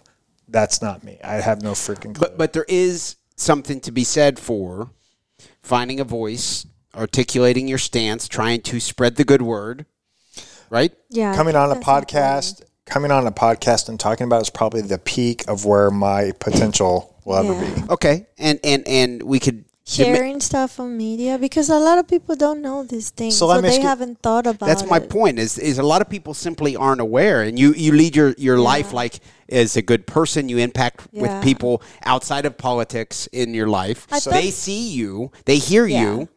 There's something to be said for that. That's the reason why I put all those stickers in my car, because they probably don't see many people having those stickers in their cars, and they have to be one person. So the people just sharing stuff like this. Well, let me is ask very you this, important. Yanni. Would you say any progress has been made in terms of, have you changed your views on libertarians and the Republican Party in general after our conversation so far? Yeah, a little bit. Would you say that there's anything that you're still hung up on? I can say unsure about, but is there something that you would still say you vehemently disagree on? Other than the embargo? So the embargo? I don't know. I really don't in terms of libertarian principles, in terms of ending the drug war ending foreign aid Well, and foreign wars. the drugs part, I don't know about So some drugs. let's explore about that. What would your be issue with legalizing all drugs? Not all drugs. I'm okay with like cocaine, So why would you? marijuana, On what basis would you want? heroin. I don't know. It's On very crazy. On Ecstasy what? is On a what? little On what crazy. basis would you want to continue keeping certain drugs illegal? Well, I watched a documentary on Nazis. Nazis were a lot of under the influence of amphetamines because it was legal in Germany. Okay. So well, they were giving their so- military this. It was normal. Well, just so you know, amphetamines are legal in the United States too. Tons of people take Adderall every single day. Yeah, but very by common. prescription, which actually makes it even worse because So, these I mean- doctors are making money. But I mean, from is that it. your real core reason for? I mean, would you be okay with legalizing all drugs? Yeah, it doesn't concern me. And that would actually help with what's happening at the border as well. As if you eliminated that chaos of the black Yeah, market, that would help. That would alleviate a lot of that. Now, some people will argue if you end the drug war, if you legalize all drugs, you're going to have a lot more people who are sick and die from drugs. But there's a price that you have to pay for it. That, and plus, I would say the opposite. Once you open the market on drugs, you can have safer drugs. When people know that, oh, hey, people want to get high, I will provide a way for them to get high that's safer than what they're going to get from, a street dealer. Like this fentanyl things are killing a bunch of people. So I love bourbon. Last I checked, I go to a store to buy bourbon. I don't go to a street dealer to buy something in a bottle that may or may That not makes be sense. bourbon. Great point. Yeah. Yeah. So when you legalize a market, you allow for better products to be bought and sold. Yeah. When you create a black market, you create all kinds of crime and ambiguity within that market, and so therefore it becomes a lot more chaotic. All right, you convinced me. No, that's a great point. Imagine someone goes to the liquor store down the street, buys a bottle of Maker's Mark, takes a few drinks, and drops dead. Maker's Mark is in trouble. There's going to be a lawsuit. Something happened. There's going to be transparency to a degree. We're Yeah, going to figure out what happened. Now, if someone goes and buys some cocaine from the guy down the street, drops dead, who's There's not- accountable? yeah, There's that's- fentanyl in that. They let's get take- tested. It was That's a good point. Let's take fentanyl. this a step farther just to have a little bit of fun. Let's talk regulation. I want to end all regulatory oversight. That's going to be a scary one for About you. what? I want to end all regulatory oversight, meaning no government inspecting goods and services, meaning every aspect of the market is free to do what it wants to do. Like food, for example. No one's going to inspect. He's suggesting the government is not No. going to. You're not saying no one's going to inspect shh, it. Don't give it away. Don't give it away. I don't want the government. Yeah. Just so for the people listening Sorry. at home, we're sitting next to Yane and we're having a conversation. I'm looking at her and I'm emphasizing no government involvement in the marketplace. Well, people are gonna check it because they're gonna take that product, and if it doesn't work, they're not gonna buy from them. So I've been shopping around for TVs lately. You know who I go to find out about TVs, who's got the best TV? Third parties who regularly do reviews and ratings on TVs and TV technology, not the government. Yeah. If I want to go to a restaurant, I look for reviews and I talk to people. Yep. Where did you go eat? Did you like this restaurant? What was the service like? What was the food like? Yeah. I don't just usually randomly show up by myself to go check it out. So there's a lot of ways to have what we call accountability or regulation without the government involved. You can have third parties who that's what they do, and you can either subscribe to their services or donate to them so that they can continue to provide those services. So that way, say, if some guy runs a burger shop, and let's just say that he has a habit of not having the most sanitary business operation, people are going to find out. People are going to say, hey, this guy, he's not very sanitary. He's not cleaning his restaurant. He's not cleaning his equipment. He doesn't operate in a very safe environment. Word is going to get out, and his business is going to go down. Just like we talked about before when he mentioned he's got the racist coffee shop. If people find out that you don't do things in a proper way, people aren't going to give you their business. Or some of them may, and maybe you could survive with if you want to support a racist coffee shop, stuff like that. That gets into some difficult, touchy But situations. the point is the government does not guarantee you a safe product. And I'll just say right now, we have more government regulation and oversight than we've ever had before, and people still get sick. The FDA, people want to talk about the safeness of the vaccines. Guess what? The FDA, every single vaccine, talk about every single medicine that has ever been approved has also been, all these that have been, I forget what the ratio is, but there's been hundreds of recalls on supposedly safe medications. Yeah. So let's not assume that because the government gives you the approval that it's actually okay. Yeah. I mean, they made America obese. I Look wonder at the where food that, pyramid. Ooh, We the watched food that. pyramid. Man. Wow, I wonder where that came from. Right. Wow, it was almost as if, say, somebody in It's like in a conspiration. It was as if somebody in the sugar industry decided it was in their best interest to pay off the people to manipulate. And that wasn't that long ago. It works as long as it makes them money. Oh, Wait the a minute. vaccines So are you telling me that people in government aren't doing things on the up and up, and they're not doing things in the most noble and honest manner, that they can be corrupted and bribed? You look at No way. senators' net worth when they get into the Senate versus after they've been in for 20, 30 years. It's insane. So for the folks listening at home, I'm quoting, putting up air quotes. Government working for you is like the biggest oxymoron ever. It's just, it doesn't happen. It doesn't work. It doesn't do anything for you. It benefits itself. It exists to serve itself. And the further you get down the rabbit hole of exploring and having these types of conversations, the more almost laughable it becomes. And then the next question is, well, we just need better people in government. Oh, yeah, we just need to vote harder. I mean, everybody has sold out. That's almost everybody. So let's look at Elizabeth Warren and Alexander Pocahontas. She's been the biggest champion of holding the corporations accountable. What has she actually done? She has sold out every step of the way. Yeah. She's enabled it all. Why? Because she's in it for herself. Bernie Sanders, very anti-war. Except for when it benefits him and his money. Yeah. Except for when he gets something he wants in exchange for his vote. Now, let's just be honest. We cannot say we won't be different. What do you mean? Because human nature, it's usually very prompt to corrupt itself. Great point. And to which I would say this. There's no such thing as a utopia, but I will take the troubles of a free market and a free society any day of the week over the troubles of a tyrannical society, which is what we have now. There's no happy middle. That's what I think where a lot of people would get misplaced. People think that they want to have a viable, limited government. We haven't had that probably since shortly after our inception, maybe for about 10, 20 years, but even then we were so early along, we weren't having the sort of progress that we used to have. So make a long story short, the idea of a normal, limited government never really existed. Right. And now I got to say something because I come from a communist country. One of the things that have corrupted this country and the constitution and everything is socialism in the government. In the forms of unions, in the forms of all that stuff that you guys know.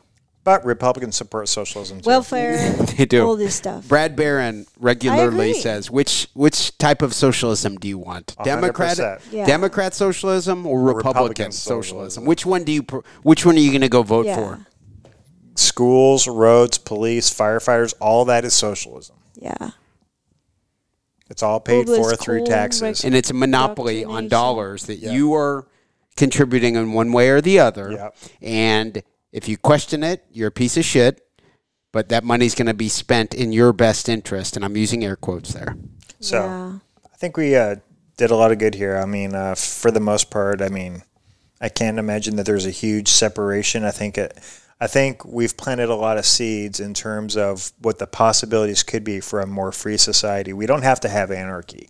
I think that we all agree that we would like a more free people. We'd like a more limited government, but how do we get there? And I would just like to plant the seed for the next conversation to be is what is the path forward and how do we do that?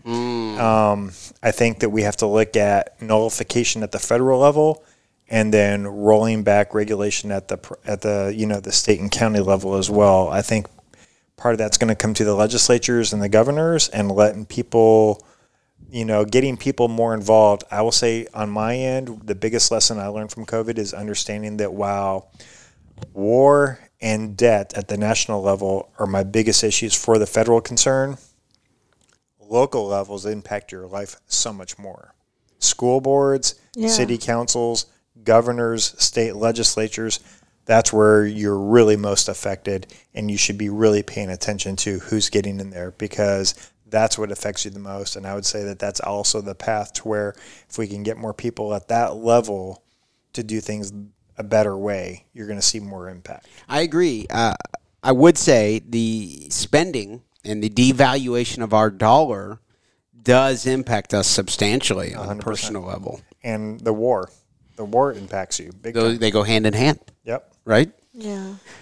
But we're not going to abolish the Federal Reserve anytime soon, much less audit it. And I would say that I've lost all faith in... We're going to keep supporting Ukraine at all costs. Supporting Ukraine, according to Mitch McConnell, is the top priority Well, we cannot Americans give up. right now. Keep in mind we when cannot give up. We have to keep... No, that's true. No. How many people have really bought into this idea that this is like some noble war between the good guys and the bad guys? And the Ukrainians have banned all opposing political parties recently. Yeah. That's true. I can't even talk about it because it's just like, if you don't understand, you either understand this and see it for what it is, or you're still brainwashed into believing it's the good guys versus the bad guys. And I blame social media for that. Mm-hmm. Yeah. What do you mean by that? I mean, I have friends at work that just all day long and just watching CNN, and on the other side, just watching Fox all day long. So you I'm like, blame social media for that? What do you mean? isn't that a form of social media? Sure, or media. Yeah, okay. Yeah. It's Or media. media. Agreed. Okay. Now, I do think it's important for us people who have strong opinions about these types of topics to, A, try to be good people and earn the respect of people that you see every day. Whatever you're involved in, church, and anything. Right. And then trying to, in a rational way, promote these types of conversations so that they're not, because a lot of people don't know. They have not been exposed to this type of content. They have not. They honestly think Ukraine, giving a bunch of money to Ukraine is just what we need to do, or Vladimir Putin's going to take over the whole world. Yeah. I mean, let's follow that through the logical extent. So first of all, I believe that in essence, other than maybe Xi Jinping and a couple other people, namely the U.S. president, Putin is probably one of the worst overall authoritarians in the world. Okay. But I don't believe he has any desire for world conquest. I think he's just looking out for Russia.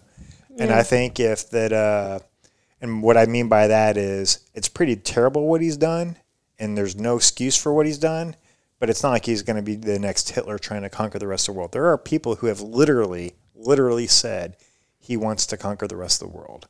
Yeah. To different degrees. Like, he may just keep going a little bit farther until somebody actually stops him.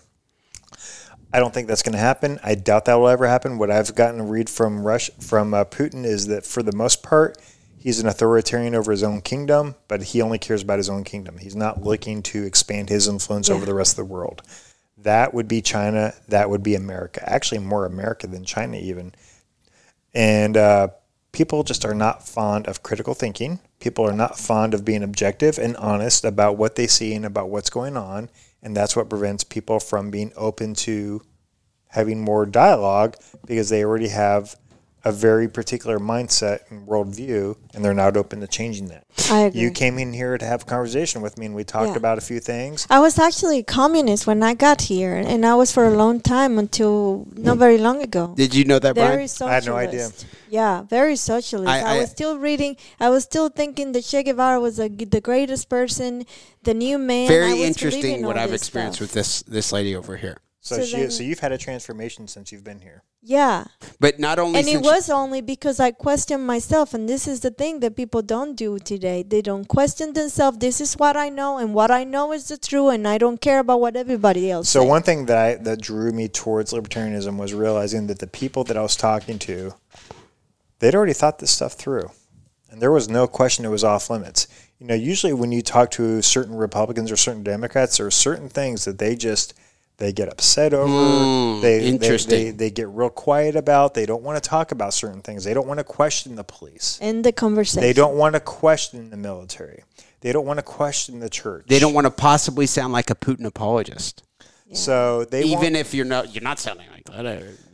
They're paranoid. Off limits. When you talk to most libertarians, there's pretty much nothing that is off the table. Almost nothing. I would say, actually, to a certain degree, they fight each other over certain issues. Crazy, yeah, we fight each other more than we fight everybody else.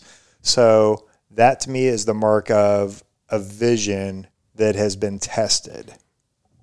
more so than everything else. And really, I would even say there's a lot of people that are liberty-leaning within the Republican Party that are very conservative. The problem is they're still under the impression that the Republican Party is the best way forward, despite all the evidence to the contrary. I shared that thing on my Facebook page the other day. It was a tweet from the official Republican Party, the National Republican Party. We are the party of limited government. You knew what I was going for. You literally created the Department of Homeland Security and passed the Patriot Act. You literally spent trillions and trillions. And you continue to. What makes you limited government? Oh, we believe in spending a little bit less than Democrats. Actually, you spent more. Yeah. You've started all the wars. 1 million less, maybe. Yeah. No, they spent more. I think on record, I think Biden is actually breaking the record now. But every president shatters the previous regime's record. So the point is, people who so it's just back and I guess at some point it's going to collapse, and then people are going to learn in the hard way. Maybe. Weimar Republic. Yeah. When I was talking about other possibilities, that was one of them, is collapse. Yeah. I think that's going to be... It's a good way to learn. All I got to say is... It depends on what the collapse looks like, how it personally impacts me selfishly. Will be a financial collapse, will be like a violent revolt. We don't really know what's going to happen. Yeah. Be prepared, but be prepared. Well, I am ready because I already left the country. I can leave another one. You don't want to have to leave. We're not going anywhere. We're fighting for this turf. So it's just a matter of how we do it. Well, it depends. Well, I'll say this. So Yanni's saying it depends. In the certain instances, you got to be ready to leave, she says. I will say this. There's no problem in moving from one area to another, but I'm not leaving this country. There's literally millions of other people who agree with me in some way. That's true. That we're not going to just bend the knee. United States is unique, I think, in the way that Ian Lawler, I interviewed a pro MMA fighter recently. He said that type of thing. Democracy was great. I said, okay, well, what happens if everybody elects AOC as the next president? Oh, and my then God. That's the direction, okay? You like democracy. What if the majority... And he said, I'm not going anywhere. And he's not fucking around. He's a pro fighter with a bunch of guns. Yeah. I mean... there are a lot of people who echo that. In the same way the left didn't back down and they slowly took over, there's millions of people who believe in something that resembles personal liberty that will not back down, and they're not going anywhere. Yeah. We have way more. Have you seen the numbers of how many guns exist in the United States? You raise a good point. That's one thing I like to say. Yeah, but that's the first thing they do. But here's the problem. Take your guns from you. Actually, they don't need to take the guns away from you. They just need to prevent you from using them. Yeah. So what's worse, not having a gun or not having a will to use the gun? And I'll leave you at that on that subject. I don't know. There's a lot of people that have access to the means of self-defense, but they don't want to do that. Now, I will say this. There's no reason to pick up a gun and go fight right now. That would be stupid. Yeah. But don't kid yourself that you don't need to have the means of it either. But if you're constantly oppressed, if you're constantly bending the knee, meaning you're passively doing what you're told, they don't need to take away your guns because you're just not willing to resist anyway.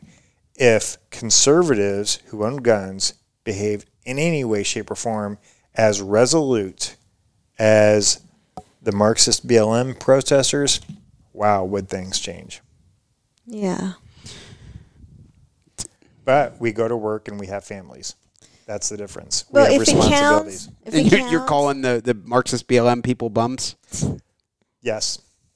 I'm getting a gun this year. Yeah. Yanni's going to get a gun soon. Yeah. You own a gun? What I don't know is why don't you already have at least 2 or 3? Yeah.